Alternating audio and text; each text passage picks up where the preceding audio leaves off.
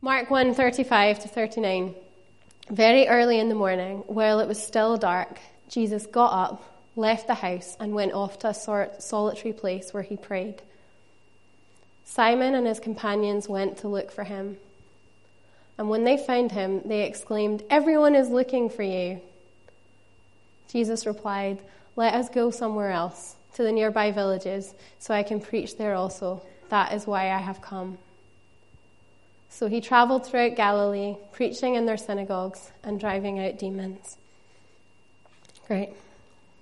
So I just want to look at 4 things with us this morning. I'm not checking my text messages. I'm putting my timer on my phone so that I don't talk for 40 minutes. Okay, so I want to look at 4 things this morning. And so the first is that I want to look at how the solitary place is stepping back from the public place and the pressure that comes along with the public place. So right before this moment in Jesus' life, he's been serving in the town of Capernaum. And so the section that comes just before this, Mark 1:32-34, it says, "That evening after sunset, the people brought to Jesus all the sick and demon-possessed. The whole town gathered at the door." It wasn't really a quiet night for Jesus, The whole town gathered at the door. Everybody brought the people who were sick. Jesus is casting out demons. He's healing the sick. That's what he's been doing for most of his night. And it's hard to imagine, isn't it? Because actually, when you think, you can't imagine the whole of Tillydrone gathered outside one front door, or the whole of Bridge of Dawn gathered outside one front door, or the whole of Hilton gathered outside one front door. But the news of Jesus was spreading so fast that the crowds were flocking to him. They were drawn to him. And when the disciples eventually find Jesus, they're out looking for him, and there's definitely a level where they're a little bit frantic. They've just come off the back of this incredible witnessing of Jesus demonstrating his power and his authority as he's setting people free from diseases that have held them for years and years and years and years and years. He's speaking to evil spirits and he's saying to them, "No more, you will have no more terror in this place." And then they wake up and they realize that he's not there because he's disappeared in the middle of the night.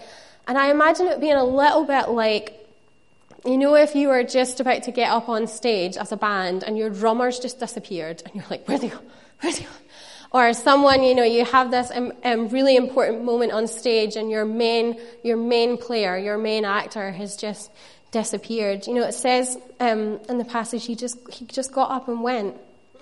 The disciples are anxious, they're worried where he's at, and they say when they find him, everyone is looking for you.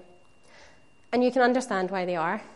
If they've just witnessed this person, this man, come and set people that they've known to be bound for years in illness, or bound in sickness, terrorized by darkness, and he's setting them free, just like that. Done. You can understand why everyone is looking for him. But Jesus, even in that moment, he made time to take himself off to pray, time to be alone. And I think this thing of everyone is looking for you isn't just unique to Jesus, because Jesus was human. And I think this whole thing of everyone is looking for you is something that we share, something that we experience in our own lives. And you're all looking at me like, no, not everyone is looking for me. Well, it might not look like that. It might not look like the whole town is out looking for you, but all of us have things that are following us around, don't we? All of us have pressures and demands that have an expectation on our time. We might not have the whole town looking for us, but we might have university demands. We might have deadlines. We might have scoreboards. We might have expectations that are following us around. I imagine for some of us, it's different friendship groups that we're juggling. For some of us, it's relationships that we're managing, that we're looking to grow. For some of us, it's just our daily routines, getting up, getting out the house, getting in the car. Oh no, I forgot the lunch. Back in the house, back out the house, into the car. What do you mean you've dropped a thing on the floor? Pick it up, get in the car. For 2 minutes, you focus. You think, I'm going to focus on Jesus right now. And then something else happens. And then your to-do list pops into your head. And then you start thinking about all the things that you didn't do last night that you were supposed to do. And then you're having to try and think, how am I going to manage that in the car? Does anyone else have that same experience? Or am I just by myself here? Okay, so we all have pressures and demands that kind of follow us around, yeah? Before we know it, the day is over, and we're brushing our teeth, and we're getting back into bed, and then we get up, And the same thing is happening again, where the pressures and the demands of the public place are kind of creeping over. The world that we live in, and the lives that we lead with our families, with our communities, demand our attention. But that doesn't mean that we should give it immediately in every situation. Because Jesus didn't live a life that was dictated to by the demands of the situations that he encountered. He responded to them, but he wasn't submitted to the demands of his situation. He was submitted to his Father that he depended on. You know, it wasn't bad that the people were looking for Jesus. The things that crop up in our lives that need our attention, they're not bad things. But it's just that Jesus knew that he couldn't meet their need until he'd spent time with his Father. And it's the same for us. The things that need our attention in the public place can only come from that place of meeting personally with the Father. So I just have this question for us this morning. What's leading our time right now? What's leading our time right now? Is it the pressures that we face? Is that what's leading our time, or is it our time present with Jesus? It's so easy for the balance to shift, isn't it? It's so easy. I was thinking about this, and I thought about the analogy of a horse. Bear with me, just go with me for a little minute. But horses can be pretty wild, can be pretty uncontrolled, but in the right set of hands, they move and they function in the most majestic manner. And I just think that there's something about that picture of just who's got the reins right now. Who's got the reins right now in our lives? Is it the pressures and the demands that we're facing? Is it everything that's happening on the outside, or is it that personal time where we're meeting with God and we know that his presence and who he is has the reins of our lives? For Jesus, the solitary place meant stepping back from the public place and back from the pressures that he encountered there. When we only live in the public space, we begin to lose awareness of his presence and his peace and his goodness with us. We can absolutely know his presence and his goodness with us in the public place, but we can't just be in the public place. We need to be aware of when those pressures are kind of taking the reins and step back into that place with Jesus, into our personal time with God. So the solitary place is about a stepping back from the public place and back from the pressures, but it's also about stepping into something. It's about stepping into the personal and into the private place with God. So stepping into the personal space with God. So we've got Jesus here. We've got him coming off the back of a long evening of ministering to many, many people in the very early hours of the morning. And we can assume that at least on some level he was physically tired. He's been casting out demons and healing people for most of the evening. And it says in the passage, very early in the morning, Jesus got up and went off to a solitary place. And when it says very early in the morning, some of us may have experienced this today if we have small children who woke up in the early hours of the morning. But when they say very early in the morning, they mean, what it means is kind of that hour between 3 and 6 a.m. Did anyone see that hour today? No, praise the Lord Jesus. All of the children slept. Well, most of them. But sometime in the middle of the night, Jesus gets up and he goes to pray despite the busyness of his day. And in Jesus, we see that perfect model of what it is to live life fully human as a human being. He was able to cause the blind to see, the deaf to hear, the lame to walk. He was able to tell the waves to be quiet and still. He was able to set people free from demons that had terrorized them for most of their lives. He acted with great power and authority. And actually, Scott, if you missed it, he spoke on the passage just before this a couple of weeks ago. And in his preach, he talked about how us living lives like Jesus, that we have that same power. We have that same authority. We can speak to sickness and say, be gone. We can speak to evil and say no more. We have that same authority. But Jesus, fully God, fully human, also needed solitary time with the Father. So the power and authority is balanced with the personal and the private. And if Jesus needed personal, private time with God the Father, how much more do we? How much more do we? I wonder if I can get a show of hands. How many of us here are last-minute charging people? Now, what I mean by that, let me just explain. Your phone comes up and it says 10% battery left. I'm looking at that and I'm thinking, I've got ages. 10%, that's loads. It gets to, 5% and Scott's like, Sarah, charge your phone. And I'm like, that's 5%. I've got ages. And then it gets to 1% and I think, well, okay, I should probably, think about charging it soon. Even at that point, I'm not racing for the charger. Are there any other last-minute chargers in here? Okay, great. People that are cautious chargers are thinking, oh my God, so irresponsible. Terrible behavior with the phone. That, I would say, translates to all spheres. So for me, it comes to the car. Drives Scott mad, because when a car gets to 5 miles, I'm like, 5 miles! I'm 5 miles! Scott's like, Sarah, it's fumes! It's like, stop running it on that. So I always run things down, to that point. And a couple of weeks ago, we were having this moment in the Leadership Academy, and I felt like God reminded me of this moment for us this morning. We had a visiting speaker who'd come in, and his slides had kind of gone all a bit squee-whiff. And so I was having to fix them on the computer. So I'd spent most of the good part of 2 hours kind of sorting out for him before he was coming to speak. And then, I got my computer's there, and then it makes this noise at me where it's like, ding! And whenever it makes that noise, I'm like, oh no. Because I think the battery's going to die.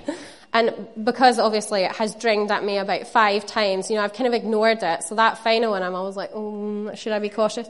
So I looked at the battery charge and I had about 2% left in it. So I'm like, oh no, I've just done all this work. There's 2 hours. It's just going to crash. Save. And then I'm running around trying to grab my charger, plug it in. The bag wasn't where I thought it was. I had to go and find it, grab the charger, raking around, plugging it in. Please, Jesus, let it work. And I was plugging it in at the last moment. I mean, it was down to 1%. And I was like, thank goodness. Where am I going with this? God doesn't want us to be running on empty. He doesn't want us to be getting down to that last percentage. He doesn't want us to have this one moment in church where we have this amazing encounter with him and then we last on that for a couple of weeks or a couple of months. He doesn't want that. He wants us to come in and be recharged, to be connected, to be filled up, to be restored in his presence every day. Every day. He wants you to feel full. He wants us to feel full. He doesn't want us to feel like we're just living on those last little dregs of the last time. Is anyone getting what I'm saying? Do you hear that? Do you feel that? God wants us to be filled up. Filled up. Our God is a God of a relationship. He doesn't just want us to know of him. He wants us to really know him. He doesn't want us to know of him. He wants us to really know him. And the real life doesn't begin just when we're doing all this stuff for God. It begins when we're being with God. That's what Jesus brought us into. That's what he bridged the divide for. We were cut off from him before. We were separated from him because of our sin. And he made a way where there was no way, and we could come right back into his presence. That's what he did. Jesus was always with the Father. Always, and he knew that. He was with him in all he did, and yet he still stepped back. He still stepped out because he knew that nothing, not the miracles, not the amazing transformation of his disciples, not these moments of seeing them grow, none of that could replace being alone with God. All of these things are so important and part of our lives as Christians, but they cannot replace being alone with God. He needed that. So we don't know in this passage what Jesus is praying for. It could be more miracles. It could be more power. It could be more energy. But what we do know is that he needed to be alone with God. So just before we move on, I just want us to think about just a moment. In fact, I wanted to say something else before we do that. Yeah, this is important. We can't expect to learn to live the way that Jesus lived publicly if we don't learn to live the way that Jesus lived privately. We can't learn to live the way that Jesus lived publicly unless we learn to live the way that Jesus lived privately. I am longing to see God move in power and in miraculous ways in the life of our church family here and in the life of the people who are out there who don't yet know him. I'm longing for it. I'm desperate for it. But it's not enough for me to just be focused on the outside. This is what God has been writing in my heart over the last few months. It's not enough that I'm just busy doing stuff. I have to be busy being as well with him. I was reminded in Matthew 6 when Jesus is speaking to the Pharisees, and he says this, "And when you pray, do not be like the hypocrites, for they love to pray, standing in the synagogues and on the street corners to be seen by others. But when you pray, go into your room, close the door, and pray to your Father." I heard one pastor, a guy called Rich Wilkerson, who's a pastor in Miami. It's all right for some. No, I love this place. I wouldn't sub it for Miami. Hand on heart, I wouldn't sub it for Miami. But he sums it up like this. He says, being around God can never substitute being alone with God. And I love it. Being around God can never, ever, ever, ever, ever, ever, ever, ever, ever, times 1,000 squared to infinity and beyond or whatever, can never substitute being alone with God. Because he wants to be with us. He wants to be with us. So just before we move on, I just want to throw out a question out there. When was the last time we were alone with God? Like alone. Just us and Jesus. Not because you thought you had to, because you were preparing for something. Not because you were aware that you hadn't maybe done it in a while and you thought, better do something. Jesus, I'm here. Great, bye. I mean alone with God, where we knew that actually we set aside time and he was there and we were aware of his presence. When was the last time? And for some of us this morning, we might be thinking, oh no, it was last month. Or we might be thinking, it was 6 months ago. Or we might be thinking, it was a year ago. How am I going to get back from there? Well, I felt, and I prayed about this morning in this preach, and I just felt like God reminded me of the prodigal son and the lost son. And the son goes off and he does his own merry thing and he's away off and he's spending his fortune. And then he realizes that he's been a complete idiot and he turns around and he comes back. And I love the verse in Luke where it says, the father saw him. Like, he saw him from a long way off. And why did he see him? Because he's looking for him. He's like watching. And then in that moment, this next bit I love, not only is he watching for him, not only is he waiting for him to come back, but he gets up and he runs to him. He sprinting to him. And so I just felt like for some of us this morning, we maybe feel like we haven't been alone with God in a while, and that feels painful and that feels hard, but I just felt like God wanted to say, he's waiting. He's waiting to meet with you. He's longing to meet with you. He loves to meet with you. So don't let the distance, don't let the time be something that gets in the way of us coming back into that place of alone with God, because he wants to meet with us. Okay, let's check the time, because I've gone off on a bit of a tangent. I don't normally go off on tangents, but I have. There we go. Okay, we're okay. So the solitary place is about stepping back from the public and the pressures that come from that. It's about stepping into the private and the personal with God. The solitary place also reveals our purpose. So the disciples find him. They find Jesus in this solitary place. And when they do find him, nobody quite gets what Jesus decides to do or just says next. So Simon, who then becomes known as Peter, says, everyone's looking for you. I can imagine him being like, everyone's looking for you. Don't you know that we've been looking for you all this time? And then Jesus tells them, let's go somewhere else. It's like, what? Everybody's looking for you, Jesus. And Jesus is like, let's go somewhere else to the nearby villages so that I can preach there also. That is why I have come. So everyone's looking for you. And Jesus says, that's great. We're going to leave. We're going off to Galilee now. We're going in a different direction. The people are longing for him to stay, and the disciples are expecting him to stay, but Jesus knows that he can't. And why is that? Because he knows that there's more to be done. He remains familiar with and fixed on and faithful to the purpose that he's been given by his Father in heaven. So he remains familiar with, fixed on, and faithful to the purpose that he's been given by his Father in heaven. And in Mark 1:15, he says that his role is to share the good news that the kingdom of God is here. And what does that mean? Well, it means that he's looking out at the people and he's saying, here I am. I have come. I am the one who's here to heal you, to restore you. I'm here to mend your broken heart. I'm here to set you free from the things that have held you bound. Your Savior is here. You don't need to look any further. The disciples want to stay, but Jesus wants to go. The disciples want Jesus to go back, but Jesus is ready to go on. Jesus is modeling something for us here. He knew that his purpose was to share the good news of the kingdom of God. And the disciples, they didn't yet see it. They didn't yet see fully why he'd come. They just saw what he'd done and they thought, well, surely this is what he's here to do. But Jesus knew there was more, because Jesus was looking beyond Capernaum to the whole of Galilee. And then Jesus was looking beyond the whole of Galilee to Jerusalem. And then Jesus was looking beyond Jerusalem to the Garden of Gethsemane where he prayed.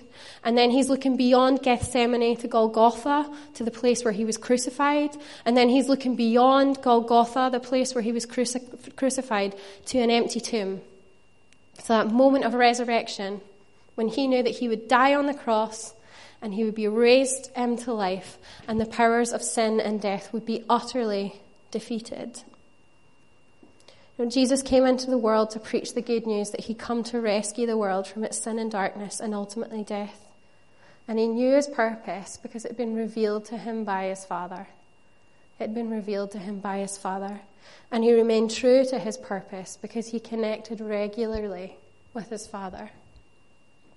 It's in our quiet times with God, when no one else's voice is really loud, when we finally manage to put down the to-do list. I find it really hard sometimes, when you're really busy, to just put down the to-do list. But when you finally put it down and then you hear his voice. And when I'm talking about hearing his voice, I'm not talking about a big booming voice that's like, Sarah. That's my best God voice. Let's celebrate that for a moment. It's not like that. Often it's just a quiet voice, just a peace, his presence with us. And so I think there's space for us to ask again this morning, to go into that place and just ask Jesus, what do you have for me in this next phase of life? Many of us will be at points of transition. Jesus, what do you have for me? Where do you want me to go? Who are the people you want me to spend my time with? The quiet for him to reveal his purpose. And I just want to say that in that there is not one person here that doesn't have purpose in the kingdom of God. And you can offer me 100,000 reasons as to why you'd be disqualified, and I'd tell you that it doesn't matter. Because Jesus redeemed each one of us to have a place in his kingdom. And so each person here has their part to play in sharing the good news of Jesus with the world. Every single person. If I could go up to every single one of you right now and look you in the eye and say, God has purpose for you, I'd do it. I'd do it if I could go around. No, I'm not going to try it. But he does. Don't discount yourself, because he doesn't. He's got a purpose for you in his kingdom, and he has people that only you will be able to share the goodness of Jesus with, because you are the person who's in their lives. You are the person who's connected with them. So if we're feeling unsure of what we're made for this morning, let's just take a moment. Take a moment in the next bit of worship. Take a moment at the end of the service.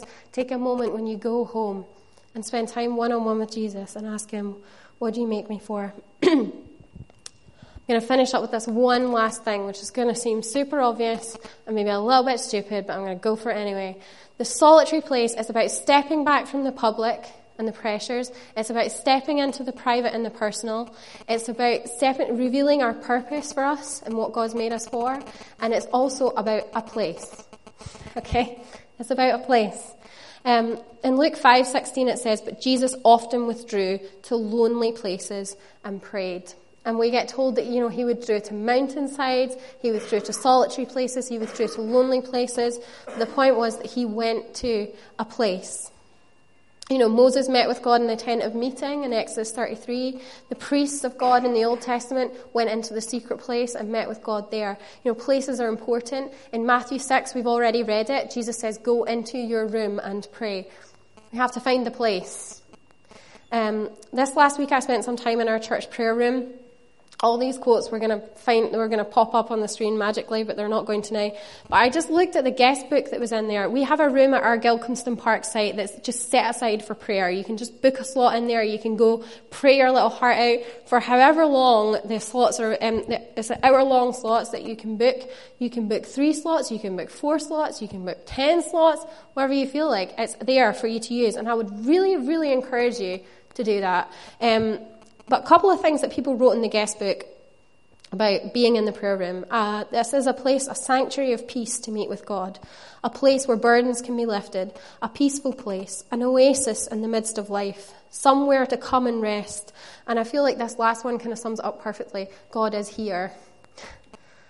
There's nothing fancy about this room. It doesn't have this spiritual dome over it, where it blocks out the rest of life or the rest of the world.